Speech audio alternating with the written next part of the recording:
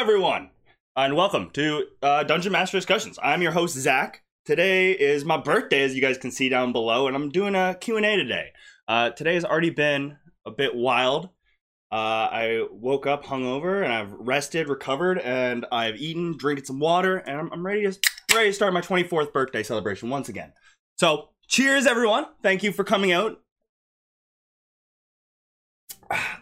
So normally here on Dungeon Master Discussions, I will have a guest with me in this other shield, and we'll talk about their either favorite topic or their most knowledgeable subject, and I really try and dive deep into other Dungeon Master's mind, because I find when somebody tells you how they do it, you can take bits and pieces of it and bring it back to your game and see how it works. So this is going to be all about my Dungeon Mastering. So without any further ado, you may notice some lag on the camera. Hopefully it's not affecting my voice at all. That's just due to internet issues. Damn you, Twitch and Rogers.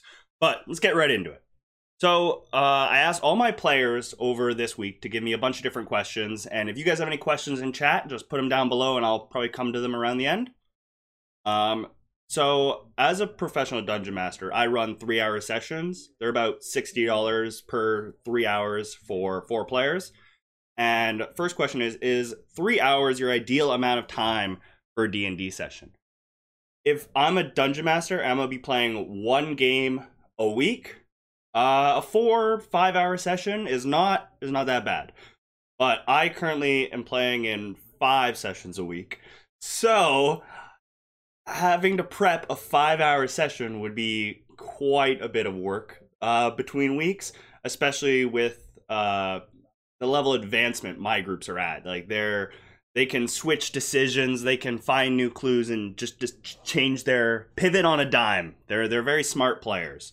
So I can't plan a 5-hour session, because if I plan this, they'll do that, and then I'll have to improv the end. And I don't want to improv too much of my session. But thank you for that question. How often, rough percentage, do you make up character names on the spot? There's a secondary part, but I would say 95% of my NPC names are made up on the spot. Any of my players, you might realize this now that I say it, but all of the NPCs that I have 2 to 3 syllable names. I don't go lower because I don't want too many like Bobs, Gregs, George. It's just like it doesn't sound very impressive. They don't sound like an interesting NPC. Elegon, Reesenon, Elisaya. It sounds more interesting than Mark. So I tend to do that, and I try and picture who I am talking about in my head, and I kind of play that like name this person game. So when you look at your friend, you're like, you look like a Michael. I do that in my head really quickly. So if I have an old lady who is a baker who is going around the city selling little bits of flour and bread and other things, I want her name to sound nice and a little bit inviting. So we'll go with like an old lady. Old ladies are good to go with like classic old lady names like Margaret, Bethanine, something light on the tongue. If you want someone evil, you want something that ends in like a hard like consonant. Brogdak, Mooskon, just something that hits. But yes, and then has any character you introduce with a random name become more important than you intended? Yes, all the goddamn time. Every time I will make a character, they are just there to like be in the shop. But I don't want my NPCs I want them to feel like they have more behind them than just being in the shop. I want my players to think that they do, but really they don't. They don't. They just run the shop right now. But maybe I'll tell them that they need help, or they're in love, or they're really sad, or they're angry. I'll give an emotion to an NPC, and then the players might connect with that emotion. And then all of a sudden, they're like, you know what? We're with you. We're going to help you. You're going to be important to us. And it's just like, God damn it, I thought you were just buying swords. Okay. Now we're helping the blacksmith take back a goblin cave so he can be happy that his son died and lost a wagon full of iron. Yeah. Too many times have NPCs become far more important than they need to be. But you know what? Those actually usually make the best little improv stories. Like they're the side quests. So continue to do it and enjoy the NPCs. If you enjoy an NPC and you become connected to it, I as a DM have won. I'm doing my job well. If you met every single NPC and you didn't care about them, you're like, I don't care. You just sell so, or you did. Then my NPCs wouldn't be interesting. You wouldn't want to interact with them. So I like when they become more important than I intend them to be. But damn, can it be a pain sometimes. Next question: how emotionally invested do you get into your games? I'm very emotionally invested. I like to describe it as when I am a dungeon master, I am the biggest fan of this story that we are telling together. I love your characters. I really want them to succeed and be strong. But in a good story, like if you in a good story, you don't just win. You don't just, oh, I want this. Oh, here you go, you got it. It's a boring story. So I want you to be successful, but I want you to grind to get it. I want you to grind to be successful, because that success is going to be so much better for both you and me. Because just like you're a fan of your characters, I'm a fan of your characters. I want to see them do well. I also want to see what might happen. Who knows? Just try something, give it to your character, and just see what happens. Sometimes that's just fun for me to do as a dungeon master. Can being a DM be draining at all? And if so, how do you deal with fatigue? It definitely can be draining. I find it's definitely an interesting type of draining. After you're done being a dungeon master, after you're done running a 3-hour or longer session, you've really used your brain muscles, and that really is exhausting. You're really firing it off at all cylinders while DMing. So when you're done DMing, you often just want to kind of relax. That's why I love after game chat, and I find that is a great way to relieve that fatigue. Is we get into after game chat, and you guys as players just talk, ask me questions, tell me things that you liked, you didn't like. That's just so nice and relaxing, because then after all the fatigue of doing all this hard work, I realize I get to see that it was well received. The people are reacting to it well. And to be honest, as a DM, sometimes you're not sure if you're doing well. You're really not. You're out there and you're like, no one's giving me negative feedback. Everyone always gives me positive feedback. But what if they're just being nice? So that after game speak is a great way to kind of relieve a little bit of that fatigue. Some DMs like to be players. I don't enjoy being a player myself. It's not, there's not enough going on for me. I'm very ADHD. So when there's not enough going on, I just kind of sit there and I'm like, I try and be in the background. I don't want to like take over people's games. But another good way, I actually haven't taken a break. So I've been a professional dungeon master doing 4 games a week since September 2020.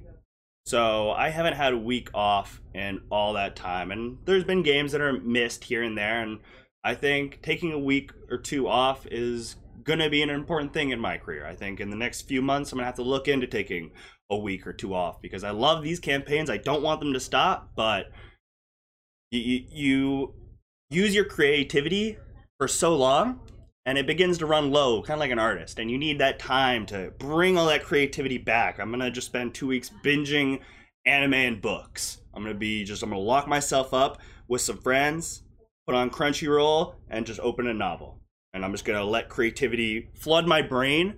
But after that 2 weeks, I come back and I'm ready to use all these ideas that I got. I got this idea from this. I got this idea from this. This NPC was great. Oh my god, yes. Like, it's gonna be a fun 2 weeks. But I'm not excited to have to eventually do it, because I want to play D&D with my players, guys. Like I said, I'm emotionally invested in these games. I want to see you guys play. What's something that you as a DM wish more people who play D&D knew about? Storytelling and character building. We we often come in when new players, old players.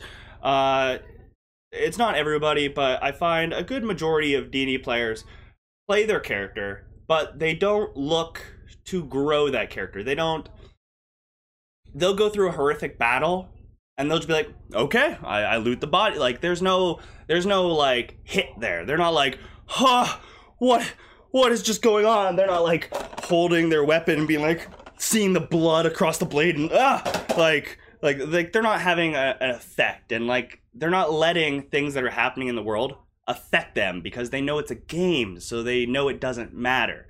But what you have to realize as a player is, to your character, those things matter. Like that's real life to them. Like if you lose a hand, it's not just like a, oh no guys, I really need my hand. Like it's a, I lost my hand. Ah! Like like you should have these things affect your characters like more, because that'll allow you to have that character growth. I have one campaign with a few very emotional characters. Hey guys. And they all have had such wonderful character growth. They've all adapted. They've all changed slightly. They're no longer the characters they came into the campaign with. If they met who their characters were at the beginning, I don't think they would like them, and vice versa. I don't think they would like each other. So it's let things affect your character. Don't just be like that strong, like this doesn't affect me, like a battle affects you, losing an NPC affects you. Let it hurt more, and let your character express that hurt. And you can express hurt in so many ways, just like real life. You can express hurt by hurting others. You can express hurt by hurting yourself. You can express hurt by being sad, getting addicted to things. Like there's so many ways you can handle hurt. You can handle hurt by going out there and working really hard and never giving up again so that it doesn't happen. Like you can express hurt in a million different ways. So let your characters be hurt. Let me hurt them.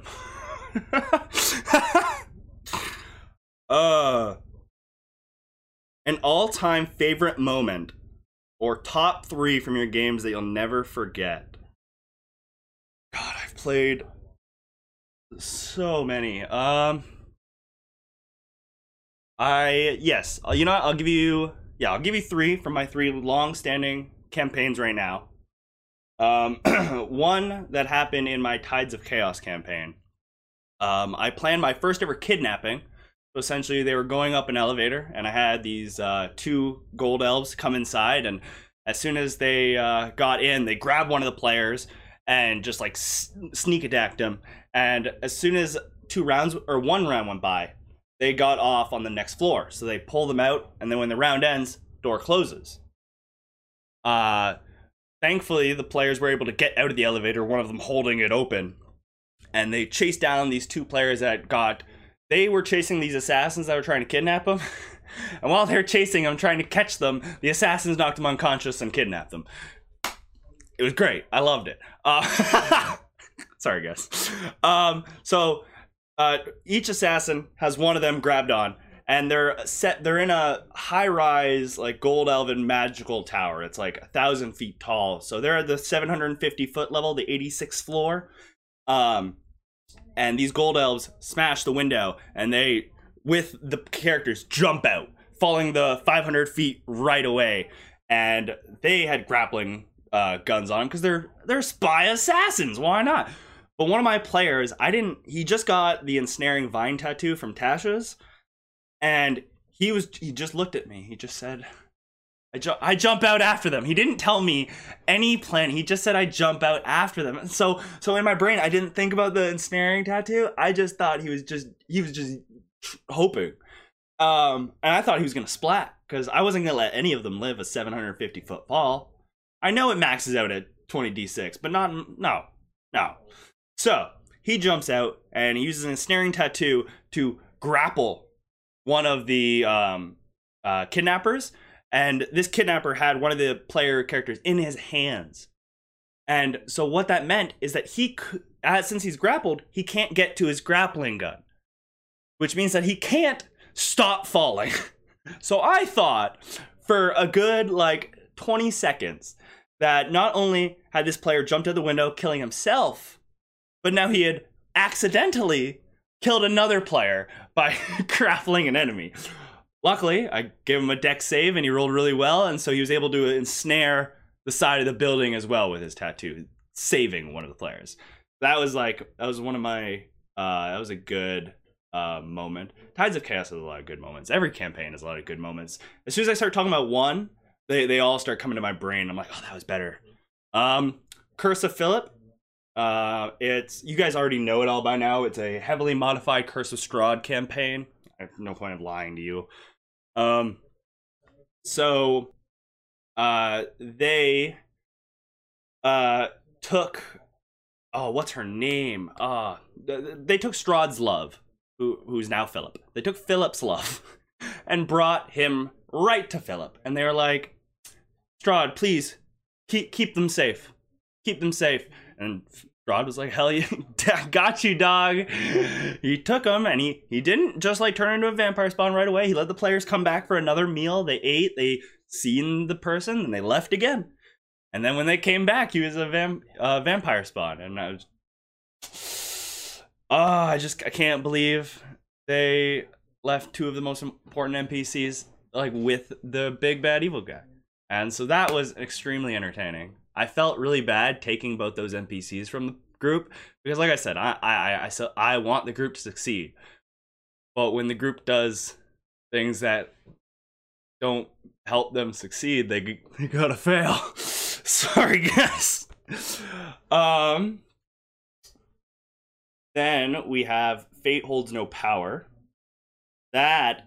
These guys are a crazy group. They are always thinking and looking into books and trying to find the best way to not power game essentially, but play the game as optimally as possible. And I don't mind this myself. I believe in a rule that no player can break my game unless I allow you to break my game. I have ultimate power. You can't break my campaigns. Good luck. Oh no, why'd I say that? Anyways, Fate Holds No Power. What's a good one they did? Oh, yes, so they seen this. They were heading to a hidden gnomish village as they are working with some gnomish masters to learn all the gnome secrets that they're hiding in this realm that they're on. And when they're heading to this city that they just got put onto their little map, they seen this house that there's a little nice kind of country cottage house with a garden out in front. And they seen that the smoke coming from the chimney was kind of billowing out, creating a cylinder? I don't know. An upside down bowl. And they decided that they really wanted to go inside and see what was in there. So they dug underneath and introduced himself to this old man who was confused why he was there, didn't really have much going on up here. And they just said, well, we dug a hole over there, so don't worry about it. So they left. I think they filled their hole, actually. But they were being watched. And because they were being watched, they taught another bad guy that he could just dig underneath. He had never thought that you could just dig underneath. Like, he really thought that it was a full circle, but no, it wasn't. It was just a dome. And so he digs in and he frees the guy. Because this guy, he had put in they modified his memory so he couldn't remember, but he's essentially a very senile and dangerous wizard who can cast an insane variety of spells. And since he's gone senile and a bit crazy, they locked him in. But, and I was hoping to leave him there for a long ass time. But since I had the druid, the bad guy, following the group, and then they seen the group do this, I was like, well, why wouldn't he? Why wouldn't he? I already knew that he was following them. I was rolling stealth checks for him. So he's got to use this to his advantage, and he did. And so old dude comes into town just walking up, and you see, and they're just like, oh, there's the old dude. Hey, man, how'd you get out? And then all the villagers are freaking out. Gnomes are running everywhere. They're going from, like, happy, skipping around to, oh, fuck! And they're just booking into their houses. They're just getting out of there. And then the players are, guys, it's just, and then the moonbeam, just, yeah. So it was good. They cleared out a few houses, got some people safe, but that was one of the more interesting moments that they didn't know was an interesting moment. And they have so many better stories. I just can't think of them on the top of my head. I really just can't. How does DMing online compare to DMing in person? It's easier and more difficult. It is easier for the fact that I don't need to leave my house. I guess if I had people come over, that would solve that issue as well. But previously, when I do in-person D&D, I was going places. I was going to people's houses. I was going to stores, going to events. I was always leaving and having to go places. You don't have to prepare as much. I love using terrain. We have so much here at Nerdy Northerners. Check out Crafter's Corner on Wednesday. And I love using it. But with online, I don't need it. I don't use Roll20 because I find with the non-infinite amount of maps, I'm going to have to plan every single map out in advance, and that I'm not doing it. So I use Theater of the Mind on Discord, and so it's definitely less prep, and I can spend more time on story and encounters and stuff like that. I don't have to worry about drawing or maps or putting terrain pieces together to make it look cool. I get to spend more time on the story, which has been nice. I've been definitely enjoying it. However, I really like making maps and using terrain, so I'd love to do that as well when I'm in person. Like I can do things. I can get in your face. I can be the evil dragon. I can be the helpless little girl. I can do anything. In person, I can be more dramatic. I can have a bit more flair. But when I'm online, I am here on my laptop. Looking at you like this. I can do little hand motions, but it's not the same. I can't run around the table. I can't come up behind you as a person, put my hands on your shoulder and like whisper something in your ear. Like that's when you start like getting into people's heads and shit. And I love that. So the fact I can't do that really disappoints me, and I'm excited to get back to that because I'm definitely going to take that full speed. There's no more just standing in one place as the DM. I'm gonna be traveling around the table, like just fucking with people when I can. Ugh. I'm excited. And it's coming soon. Everyone stay safe. Don't rush out. It'll come. How do you prep for a session? It definitely depends on the group and what they did last week. Usually what I'll start with is my main points. So in all my campaigns, I have these main plot points that I want to hit, and I decide if I want to hit that plot point in this session. Which plot points do I want to take? So I'll just copy those, paste them right into my notes. That'll be my first. That's my skeleton. And then I have to decide, all right, well, how do I want them to come around to these plot points? As well, I have to think, how do I show them that these plot points are important? How do I show them that these people are important? How do I show them all these things? Because in storytelling, you can have exposition where you tell characters, you could have a powerful wizard tell the characters, this will kill 1 million people. But if they don't see it kill 1 million people, it's not, if they don't see like 1 million graves or something from like last time it was used, like it doesn't hit them. Like it doesn't feel real yet. I have an item like this where I've only used exposition to explain it, and I've definitely, getting into the campaign, I definitely want to do more show, and I'm interested. I'm very excited for how that's going to go down in the future. So it goes plot point, skeleton, how to show those plot points, and then how to show everything else around the plot points. It's generally it. Adding characters to kind of feel those emotions that I want to set. I also like to write down what emotions I want people to feel at certain points. So if I have them come into this shop and I want it to feel scary, I'll make sure to write something there, because when I'm reading the note, I don't have to write what's scary about the shop. I just have to read that I need to make the shop scary. So I begin doing things that feel scary. I try and I begin scary. Or if I go into a shop and I want them to feel very comfortable with the shopkeeper, I want them to like this person, I will be a bit more generous, a bit more happy, a bit more welcoming, not saying anything suspicious, just asking general things, not wanting to know too much, but offering any information freely. Like, it's just all about the emotion I want to come across. What do I do to unwind after a session? I actually write a little bit of pre-game notes for the next week. I decide what the major plot points I want to hit for next week usually are, because then throughout the week I can kind of play it out as a story in my head on how I think it's going to go, so that when I actually do sit down to prep, I kind of already have a story in my head. And then after that, I'll usually have a toke, go to sleep, relax, watch YouTube. YouTube is a great kind of relaxation for me. I really just love sitting there and mindlessly taking in entertainment. I'm like, yes, entertain me. It's only like 20 minutes long, so it doesn't even matter. There's not like a series I gotta watch. It's not even a show.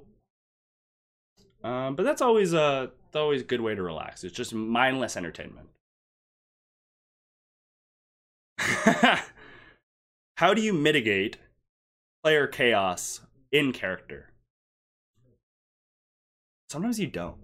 Sometimes you don't. This is something that I've been experiencing in one of my campaigns, where one of my characters is an extreme man of chaos. He has not met an NPC, he has not threatened to kill.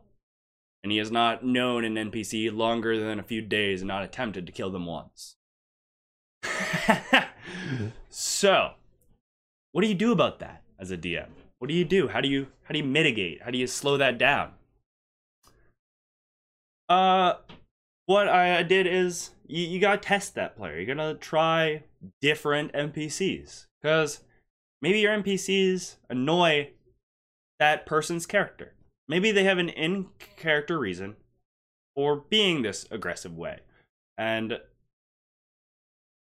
if they do, then I find it's acceptable. I find chaos is acceptable if it's in character. However, not in certain campaigns, not with certain groups, and not if you don't have an in-character reason for it. If you are just doing the, well, my character would do it, well, I want you to explain deeply why your character would do it. Like, I want when your character does something, even if it's fucked up and weird or off the chain, I want to, as a DM, have an inkling of understanding on why you did it. If I read your backstory, if I did a session 0 and I've played with you all these weeks, I should understand why your character does something. You might do off the wall things, but if you're always doing off the wall things, then your character really isn't grounded in anything. And that can be an issue. If you're not grounded in anything and you're just being pure chaos out of chaos sake, you're often just slowing down things. When I say not for certain groups, some groups enjoy a bit of chaos. Some groups aren't afraid of in-character conflict. Some groups enjoy the drama. It's a bit of tea. It's a whole, actually it's not a little bit of tea, it's a whole fucking 2 liter of tea. Like, you really get some drama in those chaotic campaigns, but you have to want that. You have to be able to facilitate it by experimentation. I have a character who's extremely chaotic, as I said, and what I do is I introduce different NPCs every time they go in somewhere, because I know he's going to threaten them. Maybe one of them likes that. Maybe one of them is wanting to die, and so then he can kill that person. That person wanted to die. What was wrong with it?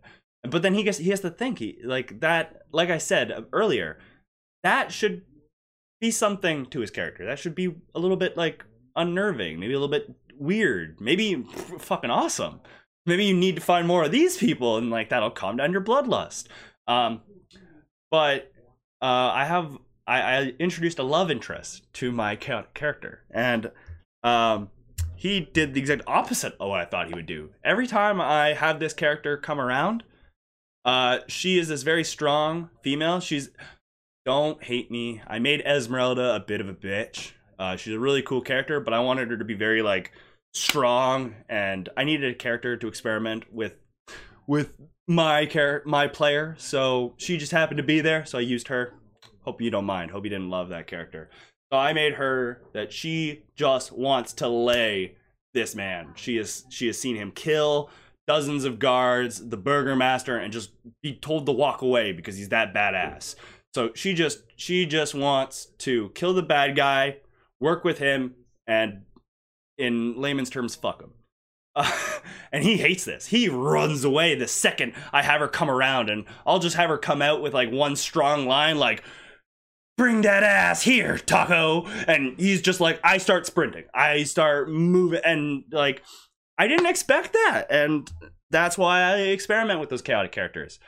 You also have to tell the chaotic character if they're going out of bounds. You have to talk with your players if they enjoy the chaos. You can't let a campaign be super chaotic and then just be like, all right, guys, bye. No, you gotta be like, was that good? Is everyone chill with that? Like, was that an acceptable level? Like, could I take it a step higher? Should I take it a step lower? Like, you want all your players to be enjoying themselves. And the best way to make sure they're all enjoying themselves is talk to them when they're all there.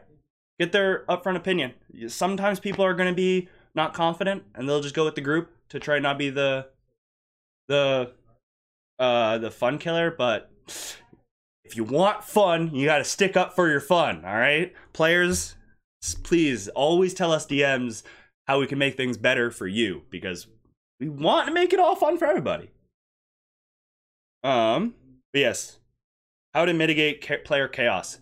Experiment and make sure you're talking with your group. Oh, this is a good one. Why do you think the scary DM trope is so prevalent? We're the bad guys. We're all that is good and bad in the realm, in whatever we play. But you have to remember, we spend most of our times playing as the orcs, the goblins, the assassins, the kings, the corruptors, the evil entities. We spend more time on evil often than good. And I've had friends tell me in this last year, they say, all the characters you've been making recently are very kind of evil. Like, oh yeah, they are. I just realized that. I think it's because I'm DMing so much. I think when you have to put your brain in that evil mind space, it's interesting. And you definitely, people remember us not for what we did good, but for what we did bad. Like, when you remember a campaign, you might say the time that your DM gave you a +2 sword or a magical repeating crossbow. Like, that's really cool. But you're more often going to say, this motherfucker TPK'd us with 5 dragons, and then he set off a trap, and then he had all the tieflings just murder the elves, and it's like, so you always remember those bad things that we do. And also as a DM, it keeps you on your toes. I always play the evil DM trope with my players, because it's somewhat true. It's somewhat true. I have their lives in my hand. At any moment, just get rid of them. Anytime I choose, I could just kill your characters. And so I have that power. I like to play with it. I like to joke about it with it. Like, oh, it would be a shame if I could. I saved him. It's okay. Don't worry. So you get that power, and it's fun to play with it, because if the players know that they can't die, then why not charge into the 50 ogres and just fight for it? Why not? We'll be saved. Something good will happen. We'll get just captured. We'll be able to escape. No. Let them know that death is real, because you have that power, and they should know that you have that power. So the evil DM trope is there, or scary DM trope is because we're scary. We are scary. We control the things that you love and care about in our fingertips. And at any moment, we can just be gone with them. We don't, because we care about you and we want you to have a good time. But Isn't it kind of scary to know that at just any moment, oh, the God, it's me. So yeah, so DMs are scary, and I don't blame you. I'm scared of the DM as well as a DM. I get into other DMs games, and there's a little bit of fear in my heart. I remember how it is to die. It's scary. Have you ever had a player leave after their character dies? I have not. I have found that most of my campaigns, in the past at least, recently they've been very consistently going, but in the past they usually fall apart due to scheduling. People get busy. When I ran D&D in college, just people would get busy with classes. People wouldn't show up for 2-3 weeks, and we would just be like, we can't play with me and you two. I don't really want to do that. So it tended to fall apart naturally. I've never had anyone react extremely poorly to their character deaths. And what I chalk that up to is giving every character the feeling of a chance to survive. Now, I say the feeling because sometimes they don't deserve they've done something so wrong, bad, and they don't deserve the chance to survive. But they do deserve to feel as if they have a chance. And you need to give that to them. You need to let them make saves, even if the save DCs are extremely high. If you have a DC 25 wisdom save or a constitution save or something, do it. And if they get a 19 and they're upset, they're like, how high is this DC? You just gotta be like, bro, this was so deadly. Like, but you still feel like they could have hit that DC. There was still a chance. It was the dice's fault, not your fault. And that's kind of, you want to make them blame their dice, not you. As the DM, I'm giving you all the chances in the world. It's simply your dice that are failing you, not me. So, yeah.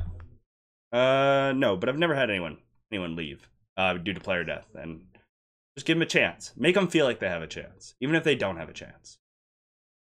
I have sometimes asked for saves, and I have no DC in my head, and I just know that whatever they say, unless it's like over 20, I'm gonna say no. I don't even have a DC in my head. Like, normally I'll actually like go, DC 21, give me a wisdom save. Sometimes I'll just be like, if they don't get high, they're fucked. Wisdom save. So, yeah. Thoughts on keeping a dead character by adding Junior to the name? First off, a little bit lame. You got an infinite amount of characters you can play in this world. You can have anybody. If you want to take 99% of that character, hell, if you want to take that exact same build, just change their name. I find that more appropriate because it's not as obvious. Sometimes you just can't be obvious. Give me 1 second here. I just gotta grab a glass of water. Give me 1 second.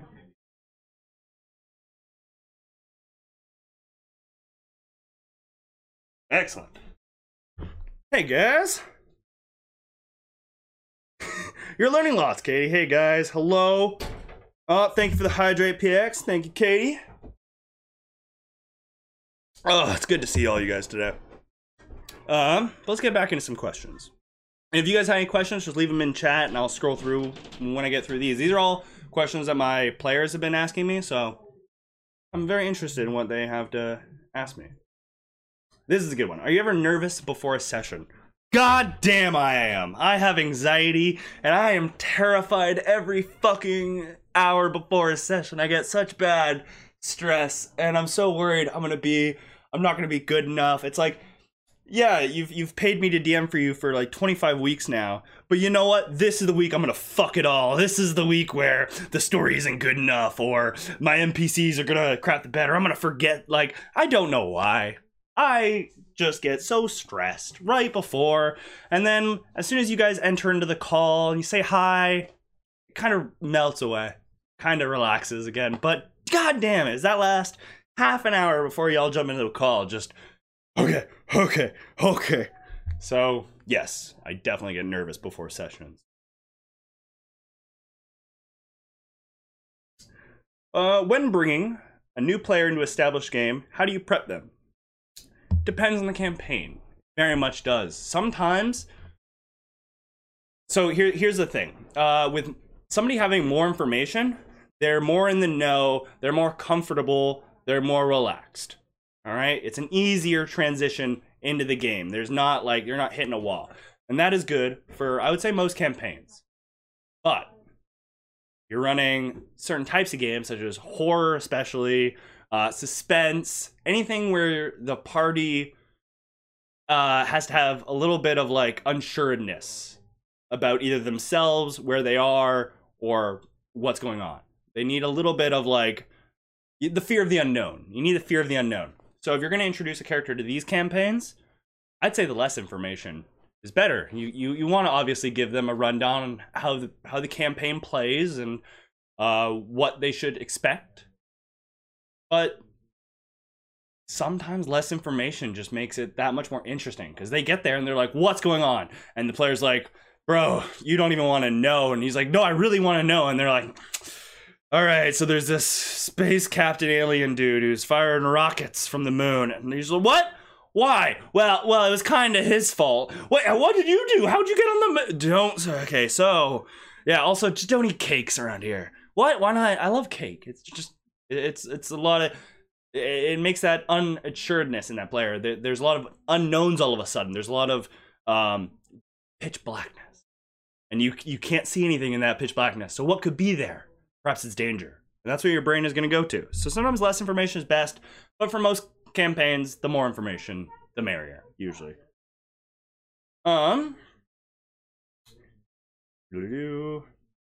Best way to deal with weirdly specific, totally random questions. There's kind of like levels. There's levels to this. So one is confidence. This is when someone asks you a very weird question, you're not sure the answer. Just give a confident answer. Just anything. It doesn't have to be perfect. It doesn't have to be good. Just say it with some goddamn confidence. Hey, I want to be able to grab this light, flip it all around, catch it, and throw it through that door. How much HP does that door have? 10 HP. Yeah, they might break through that door in just 2 seconds, and then you're like, I should have maybe added some more HP to it. But then you just bring that into it'll just help you with random questions later. The more random questions you answer and make mistakes on, the better you are going to be in the future. The second one is distraction. This is a personal favorite. Let me check my notes. Give me 1 second. Let me see. There's the note right here. See? I didn't have anything prepared, but I gave myself a minute, and you guys are all sitting back going, oh, okay, he's gonna go pull it up. And sometimes I actually am pulling it up. I think you have to be honest to lie, and to lie you have to be honest. So use that more regularly, and then when you get those questions, you can use it again. And I'm gonna get called out by my players next time I say I gotta check my notes. I can guarantee it. But don't let up on the lie. As soon as they call you out, like, oh, you're using the lie, and you're like, no, I'm checking my notes. Relax. Like, just make it so, like, don't worry about it. Don't worry about it. It's all good. It just, because then they won't call you out in the future. Usually, you'll have some people that'll call you out every time. Oh, sorry. And then the third approach, honesty. Just be completely honest with your group. Say, that is a fucking weird question, and I don't know how to handle that. I had an anti-magical field, and a player used Blink. Blink, if you roll a certain number on the dice at the end of your turn, you go into the ethereal plane. You're technically not on this material plane, and you're not affected by things in the material plane. So he asked me if he could walk through an anti-magical field. And that one really sent me for a loop, because he's in the ethereal plane. He can't be affected by things in the material plane, but he's passing through an anti-magical field. Would that break the spell? But it probably wouldn't, because he's in the ethereal plane. So I let him walk through these shields. And that was a moment where I had to stop and I'd go, hey guys, I'm not sure about this. I could do it. Are you sure you want to? And he says yes, and I now have it as canon that these magical shields can be generally walked through if you're in the ethereal plane. Now, probably add some ones that they just add a magical field onto the ethereal plane as well, just to cancel that out. But for now, it's interesting. So yes, three different ways to handle those weird specific questions. Pure confidence, just say it and stick with it. Diversion, just gotta check my notes real quick. One thing, I'm just pulling up. That's funny enough, I actually wrote that down. 3, just be honest. Just tell your players you're not sure and get some feedback from them, because you don't want to. The reason you're stuck is usually because you don't want to make the wrong decision. You don't want to make your players feel bad. So ask them, get their opinions. They're of course going to try and put it in their own favor, but okay, we kind of want to make them happy, so why not give it to them in their favor? So yeah, that's a very good one. Thoughts on mixing and matching TTRPG elements. Now, this question came from one of the players because I had mentioned I wanted to do maybe a one-shot where it was D&D 5th edition, but you added the sanity from Call of Cthulhu. So everyone would have a sanity score, and essentially, as things happen, your sanity goes down. So earlier in the show, I said that I want your characters to feel hurt, let things affect them. And I think that sanity meter kind of shows people how things are affecting them. So when your sanity goes down, you're going to have a number to look at. Like, I'm not at 80 anymore. I'm at 73. I'm lower. And so you as a player, hopefully, will react to that a little bit more. It's not like, oh, I get a long rest and I'm back up to 80. Like, no, you're 73 now, forever. And it'll just go down. Like, so it's very interesting. I definitely like it. Pathfinder 2 has a great critical hit system. If you roll a certain number above AC, it's just an auto crit. And I personally prefer that instead of just the 5% chance. Because if you're facing a bunch of like heavily armored knights, critting them should be pretty difficult. But if you're facing a bunch of like pigs, like, you should be able to crit hit a pig pretty easy. Just all right. But this knight is gonna be a lot more difficult, for example. So I like that instead of the 5% chance, they do the if you roll higher than the AC, certainly. How do you handle player deaths? This came from one of my characters inside the Curse of Strahd campaign, because Curse of Strahd, your soul does not escape the fogs, they stay within. So I usually, in that campaign, will handle deaths by having a dark power offer them a gift. Or perhaps their deity come out to their rescue. Perhaps they find their soul in a soulless. There's many ways for character rebirth in Curse of Strahd, but there is no official like documentation for the rest of the material realm. So I definitely always have my characters have a second character ready. They always should have a second character on the ready from session 1, because that will let the player accept that character's death a little bit more. They have something in their pocket. They may love this character, but they probably have something they like in their pocket. They might even begin to like their second character more. So having something ready means that they don't have to go in, oh, I have to go make a new character, but I'm just so focused on how much I love this one right now, it's hard to make a new character. So you have that new character already ready, just in case you kill them. Often I will just put to death. I don't often give many revivifies, but after doing Curse of Strahd, I've definitely found the power in dark gifts, in gifts from gods and deities and different vestiges throughout the realm. They can change that character, give it a bit of character growth, as well as allow them to continue the story where they are. It's always a bit of a pain to have to restart the story or add somebody new into the story, because then you have to kind of catch them up, and it can slow down the campaign a little bit. So having everyone brought back, but something a little bit different about them, is a very powerful way to keep the campaign. And as well, it can add in a whole new god element. Perhaps when these characters finish the campaign that you had in mind, and they want to keep going with these characters, well, now those dark gifts are going to come back, because now those vestiges, they want their payment. They kept you alive. They allowed you to survive through this harsh realm, and they will take it away unless you do something for them. There you go. There's a high level god campaign just because you brought them back to life.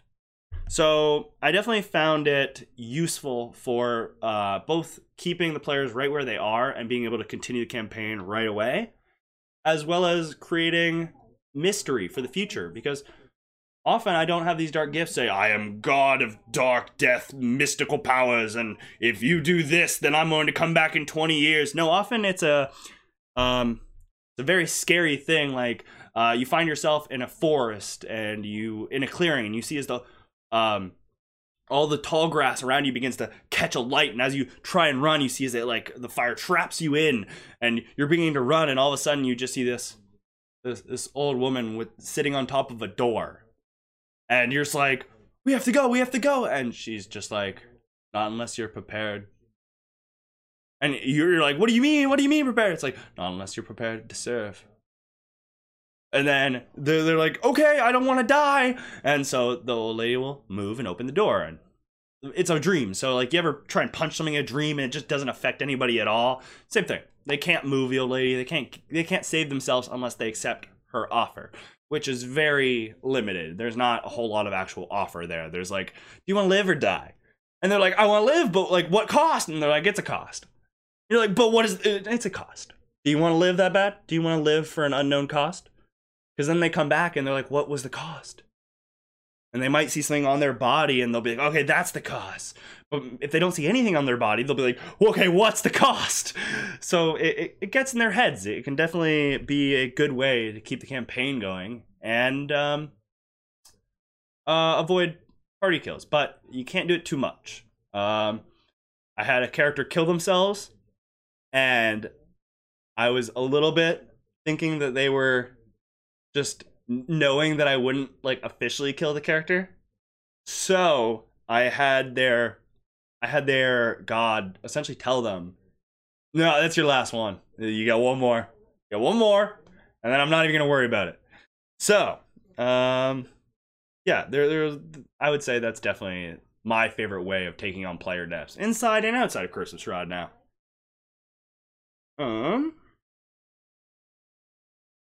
What's a mistake players often make? What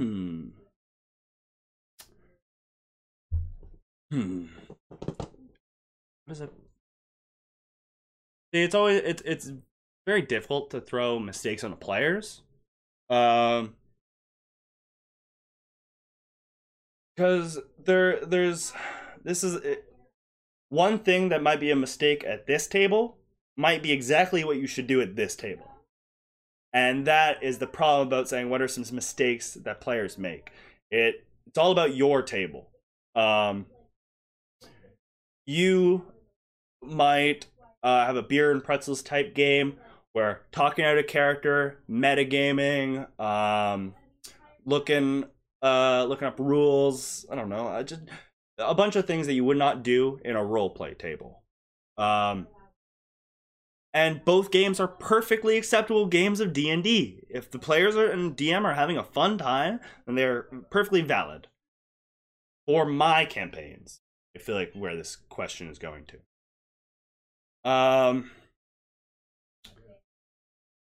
They don't often make this. I'm more nervous that they make this, but not giving your true opinion to your Dungeon Master. Your Dungeon Masters are always looking to improve, and they're looking to do new things, and giving us negative or constructive feedback is only going to help us. We're only going to take that and use it to improve our games. I've definitely had it where people will allow something to burn a hole in them until it becomes so annoying, and then it's too annoying for us to fix. If you bring up an issue right away, it's often easier to fix. If you let it instill in you, it's going to be much more difficult. I like at least he's dancing behind. So I'm going to go through chat, see if you guys had any questions. Thank you guys for the happy birthday wishes as well. Hey, Colin? Oh yeah, man. They're going to come to collect on you, Tibby. What is the thing you look forward to as a dungeon master? I know I'm at my time, Jake. Do you want to just keep going, or yeah? Do you guys want to keep watching here? I'm enjoying myself, and we can probably go for another safe 10-15. I'll just listen for your cue. Okay, yeah, I'll just yell for you guys. Thank you. Excellent. Birthday hype. You sign off, and I'll. Excellent. Yeah, looking forward to that answer. Yes, I appreciate it. This is actually a question from you. What is the thing you look forward to as a dungeon master? I look forward to how you're going to handle the problems. Like I've said in previous episodes, I don't often create the solutions to the problems I give my players. I want them to figure out an interesting solution, or at least a solution that makes sense. And so I'm always excited to write down in my pregame notes a problem that you're going to have. And then during the game, I get a little bit excited. I'm like, okay, I'm about to bring up the problem. And then I bring it up and I'm like, okay, what are you going to do? And I sit back and I watch, and I'm just so excited to see what your characters do. So I love just presenting that problem and you figuring out what solution you'd like to it.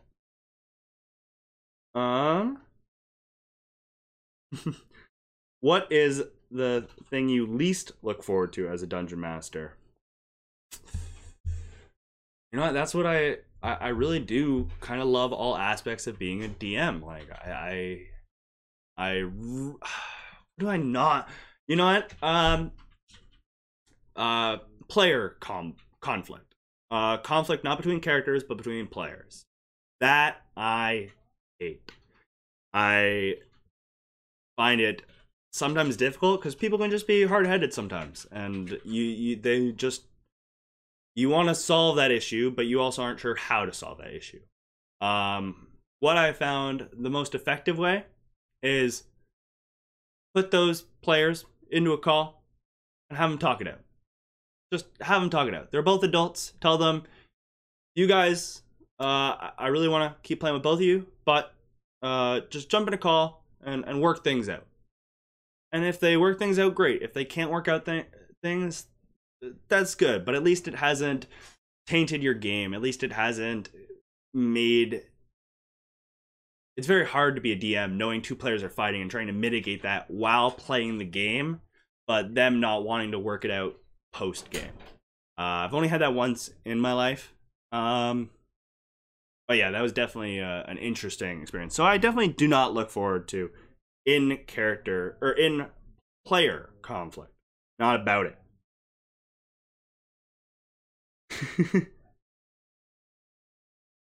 Looking through. How's everyone's Friday going, by the way? I'm very excited to become 24 today. Yes, I'm alive. I decided the last night I would drink a little bit, and I woke up with the worst hangover of my life. And so I was supposed to stream this morning. Thankfully, Brian and Bottles took over, and I'm very excited to see what he streamed today. Oh no. Oh. Yeah, hey Jurassic Rules. Thank you for the follow. Hey, you know what I'd say? Look online. There are a lot of internet communities where you can find D&D games, and you can find games that are bi-weekly, monthly even, things that are a little bit less time inducive. And if you really want to play and you can't find a group, you may want to look into a professional dungeon master, someone that does it as like a career, because they're usually having players around and trying to form groups, so they can usually take one player that's looking for a game, and then as they find more players, they can bring them together and see if they'll work. I definitely say have a look. There are definitely some D&D games out there. Also, if you want D&D for sure, be a dungeon master. You'll get, you will get D&D if you are a dungeon master. If you made your own tabletop role-playing game, what would the setting be? The setting is so you guys probably don't know, but I run all my games in the Nerdy Northerners world. Probably will be changed a lot from what it is now, but that's what I currently run it in, and we run in a similar to Farron, but a higher magic of Farron. There's also more going on with the gods and deities in this realm. All of my players will be like, what, really? It's because they're all low level, but once they get up there, they're going to realize that the gods are playing puppets with all of the races and people. So I think that it would be my favorite setting. A Farron with higher magic. I don't think Farron has enough magic. It's a lot of like cool cities and stuff, but I want like entire cities that are like towers that like are broken up out of the ground, and I want like the magical like subway line where you just kind of like there's like this current going through the air and you just step into it and it like brings you to the other side of the city. Just cool shit like automatic sweeping brooms. Just more normalized magic, because magic is so cool and interesting. You can have it do anything with no explanation, and it's just so cool. So I want more magic. What do you think the future of D&D is? It's a very interesting thing.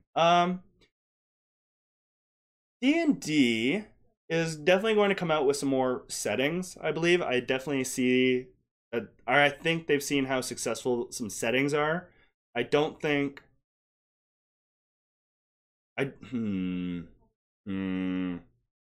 That's the thing about D&D is the Wizards of the Coast are very mystical men and women, and they don't tell us all too much about what they have like planned for like the year, 2 years, 3 years. So I can't really tell. From the direction they're going, they're definitely being more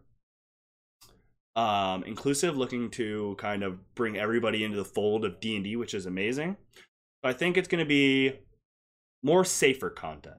You're not going to find these very dark, twisted tales. You'll probably have bits and pieces to show D&D, but I think there's going to be a lot less graphic themes. There's not going to be as many hostile, aggressive, demeaning messages, which I don't think is a bad thing. But to me, D&D is real life, but winnable.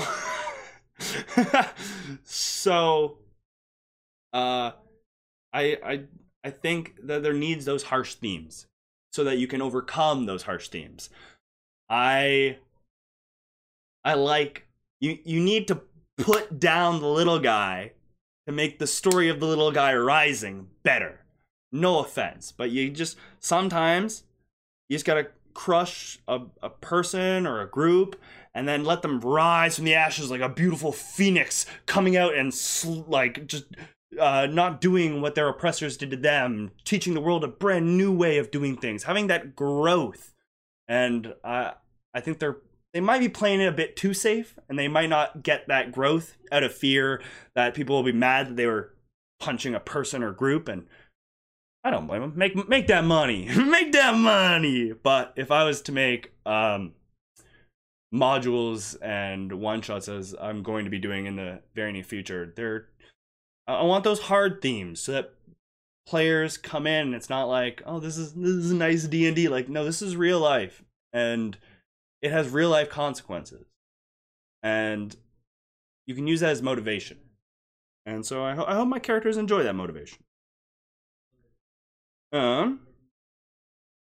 What's the biggest tip that you got that helped you be a better DM? You know what? On this very show, all it was a phrase, and I got to thank you, Kevin, because you gave me this phrase, and it has not left my head since. That is why I have loved doing this show, as I think I've been able to share with you guys a lot of ideas and other DMs, and they've been able to share ideas with me.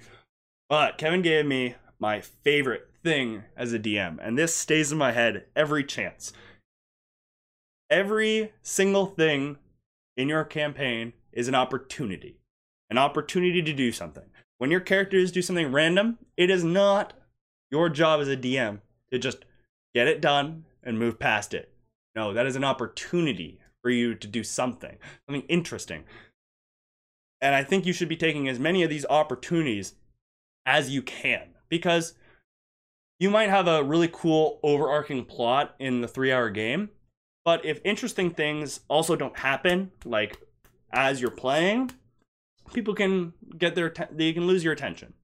And you want to be keeping their attention by using opportunity as well. This will this will tell your players and teach them subconsciously that if they do things, opportunities will arise. And as well, this doesn't have to be opportunities to be nice to the players. It can be opportunities to be mean. It can be opportunities to be funny. It can be opportunities to be weird. You can just say, if somebody says, I want to go look down the back alley, just say you see a chicken beating up a cat. Why? Why not? It's just interesting. And then he'll go back and he'll go to the party. He's like, yeah, there's no back door. Also, there was a chicken beating up a cat. And they're like, why does that matter? And it's like, it doesn't, but, and then there's like, shut up. It's just it's an opportunity. And that player is going to remember that in their head. And later in the campaign, when you have that character go and do something again, give the chicken a bigger animal to fight. I seen there's a chicken beating up a mastiff. A chicken beating up a mastiff. Yeah, just right back there. And then you go back. Nope, no there. And then a chicken beating up a cow. And then when they're fighting the Kraken, just have a chicken just walk out of nowhere, and you'll know that character is going to stare at that chicken and be like, is this the answer? Is this how he beat Cthulhu? And it's just, love you, Brad. Have yourself a wonderful night. But yes, those opportunities can become golden little things. They might just start as a joke. They might just start out as that random chicken fighting a cat. But over the course of the campaign, they can be a huge thing. And it can be so amazing. You guys missed my chicken versus cat, and then chicken versus dog, and then chicken versus cow. And then when you're fighting Cthulhu for the final boss, all you hear is plop, plop, and you're like, is this the answer? See, it's just taking those opportunities and using them at every chance that you get. Every time that your characters ask for something, you as a DM have an opportunity to give them an opportunity. So take it. That'll make you a better DM. If you could be perfect at one aspect of being a DM, what would it be? Perfect. Oh gosh. Perfect. I initially want to say rules. That's just like the very first thing in my head. It's just if I knew all the rules, that would be wonderful. All the spells from all the books.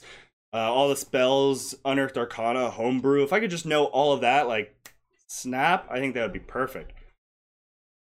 But I think if I had to be perfect in anything, it would be storytelling.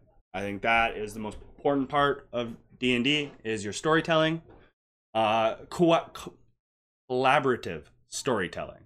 So I think that's what I would want to be perfect on. I would want to have mastered working with people to create interesting stories that have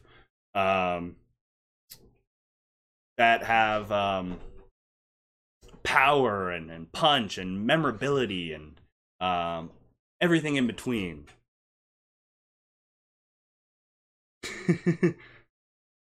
That's a good question, Jurassic. So you're saying that my friends say that Dungeons & Dragons is dumb, but they never played it, and some people have never even heard of it, but they say they hate it. You know what? I have definitely had this opinion from people. I've had people that have never tried a game of D&D, aren't really sure what D&D is, and they tell me that they hate it or they think they'll hate it. And it's an interesting take from them. I definitely feel that way about some things. If you tell me about Final Fantasy, the game, I don't think I'll like it. Why do I think that? I don't know. I've seen some things. I've watched some gameplay, and I've seen what the media say about Final Fantasy, and I don't know. It just doesn't ring true to me. And I think that's exactly what's happening with them. They've heard a little bit of Dungeons & Dragons. They've seen a little bit of Dungeons & Dragons here and there on shows, and it doesn't ring true to them. And to be honest, you just gotta see if they're willing to get into a game. If they're not willing to get into a game, then they're they're not willing to, because yeah, if they aren't going to play, they'll never understand why it's so fun.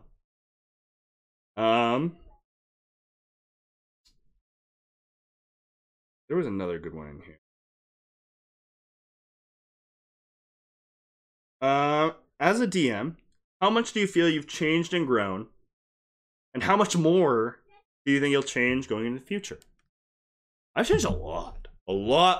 So before making being a dungeon master my job of September 2020, I was playing about 2 games a week for about 4 years, and it was interesting. There was a lot of improv. There was a lot less story arcs.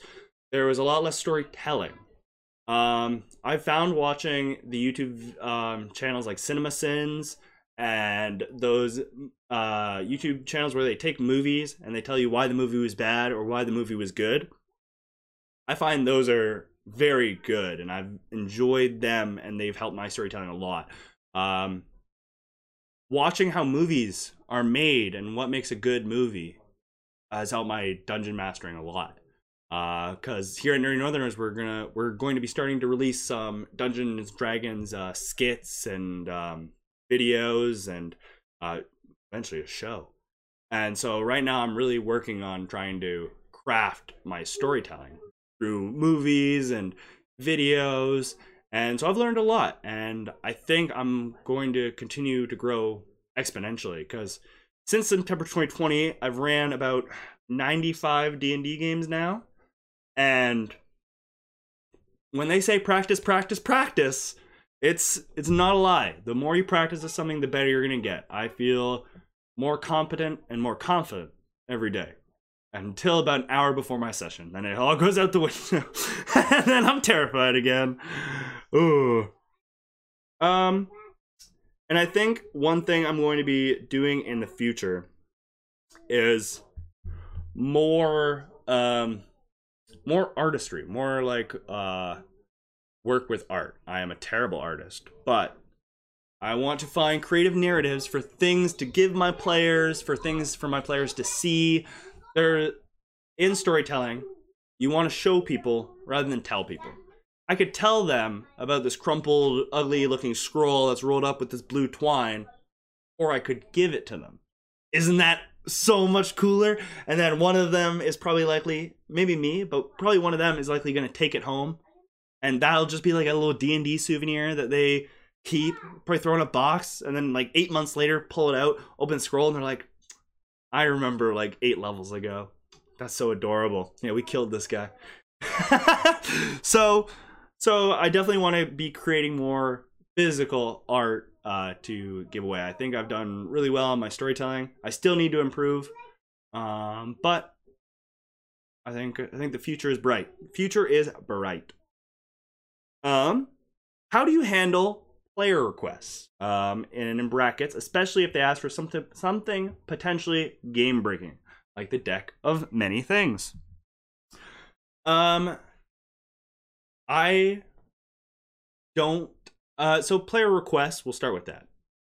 I don't mind giving in to player requests. I enjoy it. If you want something and you're willing to put that effort in, put that gold in, move here, do that training, I'm willing to give it to you. I am not. If you tell me, yeah, your character wants this, I am going to take it, look at it, do my absolute best to do something, either this or a recreation or something I've modified, and then give it back. And usually I prefer to work on that with the character or with the player, because if I take their idea, warp it, and then I give it to them and they're like, oh, but this doesn't really work anymore, you've screwed up. So sometimes it's just better to work with the players. Say, what do you want? What are you looking for? Like, how fast do you want to get their expectations? Because you don't got to give it to them like that. You don't got to give them anything they ask. They can ask you for a +3 longbow and within like 10 sessions, and they're willing to spend 10,000 gold or like go and do any side mission they need to. They're really willing. You can just say no. They're low level and they don't deserve it, or it's not important. Just say no. Or you can. I like being sly. I don't say no. I'm just like, we'll see about it. We'll see what I can do. And then just don't do it. It's okay. I'm sorry. Sometimes what the players are asking for is not the thing that you want to give them, and that's fine. You don't have to. It's your story. So, but I would be more honest than less with these things. I find working with a player usually gets you better results than doing it on your own and not consulting with a player. Because I've definitely had it where I thought a player wanted to take their character one direction, and they did not. So I was giving them items to go down this path, and they were still trying to go down this path, and they're like, well, since I got all this stuff, I may as well go down this path. But they would rather have been doing something over here. So I had to switch up a lot of their gear, and I had to change a few things so that I could help them get on the path they wanted to be on. I want them to be on the path they want to be on. I want them to have fun. So work with your players on their items. If they want something too overpowered, just tell them it's overpowered. You're not going to do that. That's fine. Deck of many things. How to do with items that might break your game. I, as a Dungeon Master, have a firm belief that there's nothing you can do to break my campaign. You can ruin your fun. You can ruin your story. But my story doesn't stop. As the Dungeon Master, I have the entire world to control. I am controlling the villain, the good guys, the mediators, everybody. So when your characters die a terrible, terrible death, the story goes on. The story goes on. And I guess you could end the campaign there and begin a new campaign. That would be considered ruining the campaign, but I find that you're not really ruining my fun, because we'll run a new campaign. Oh, hell yeah, I got so many ideas for a new campaign. You're ruining your fun. So I don't mind it, because I am not going to allow the game to get wrecked. I am going to fudge. I am going to lie. I am going to steal. I am going to manipulate till it works. And I'll admit that to my players. To be a DM, you kind of have to be a little bit of a shady motherfucker. Because you're lying to people's faces for 3 hours in a row, and then after game talk, you have to be a bad guy and plot against them. Like you're kind of a shady person. So when people are pulling cards, I'll have them roll for it. And I shouldn't talk about that. I'm not talking about that. But if you have an item where there's a way that it can destroy the campaign, just don't allow this to happen. Do anything in your power to not allow it to happen. And you have a lot of power. You can have an NPC. You can have the item stolen. Have them killed by some. If you have a game-breaking item, that is a very powerful item. Why are people not looking for it? Why do people not know where it is at all times? Why is there not a magical location tracker on that item? Why do people just not know? Why is there not some lich out there that has been scrying upon this tavern for years and sees it and then sends his minions out? There's no way that your campaign can be broken unless you allow it to be broken. So if they get something that's too overpowered, take it. Take it back. Have them all nearly killed in the night, and they awake tied up without any gear. Or even just take that one item and leave a clue so that they can go and track. Let them have a chance. Don't just take it and be like, it's gone. Fuck you. Kind of mean. But like, you'll be like, you can leave like a calling card or like some kind of clue that leads them to like this group, and they like look how powerful this group is, and they're like, you know what? They can keep the MacGuffin. I'm good. I am going to not die today. There are many ways that you can prevent your campaign from being broken. So I'm not worried about the deck of many things. If you die, you die.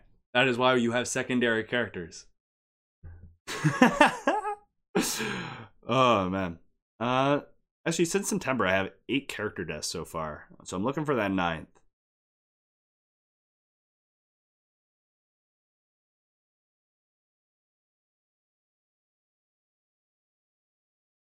Just going through here, but seeing if anyone has any questions in chat. But thank you guys for coming out. I think I'm going to do a bit of streaming either I think after the community night with Jake. So if you guys come and check out community night with Jake at 9, I'm going to probably be doing some streaming afterwards. Celebrating a bit more of my birthday. I'm finally having all of my hangover effects end. What can I talk to you guys about? Because everyone went upstairs. So actually, Jake, this is your cue. You're watching me. Hey, buddy. But yeah, there's so much power that you have as a DM. I don't think that you really should have to fear. I think as a DM, you're going to be scared to use your powers, and it's a scary thing. When you do realize that the story, the campaign, the player's happiness, your happiness, the items they get, the NPCs, everything is all in your hands, and you have the control, you have the power to make it great or fuck it all up. It's stressful. It's kind of a stressful feeling. But with that power just comes, I was going to say responsibility, but no. What I'm trying to say is you have so much power, use it. Use it, because that is what the Wizards of the Coast wanted you to do as the Dungeon Master, was take that power and be the all-powerful being. It doesn't mean that you... And it's because, think about it like this. You have the realm, then you have the gods and deities of that realm, then you have the multi-realms, and then you have you. You puppet everything, and there's all these multiple different realms in this one realm, in this one country, down to a dog on the ground. You control it all if you so choose. So use it. Use that power. Don't be afraid to have a god do something. Don't be afraid to have realms cross over. Don't be afraid to do whatever you need to do to get the result you need to get. Yeah, I just, you have all that power, and it's shame when you don't use it. But that will end my Q&A today, guys. I really appreciate you guys all coming out and joining me for my birthday, and I thank all my players and you guys in chat for asking me questions today. We'll be back next week, where we'll be having an interview with Chris Rowan, and we'll be talking a very interesting topic. I forget this time, but we'll set you guys at Community Night with Jake at 9 p.m. Until then, take care.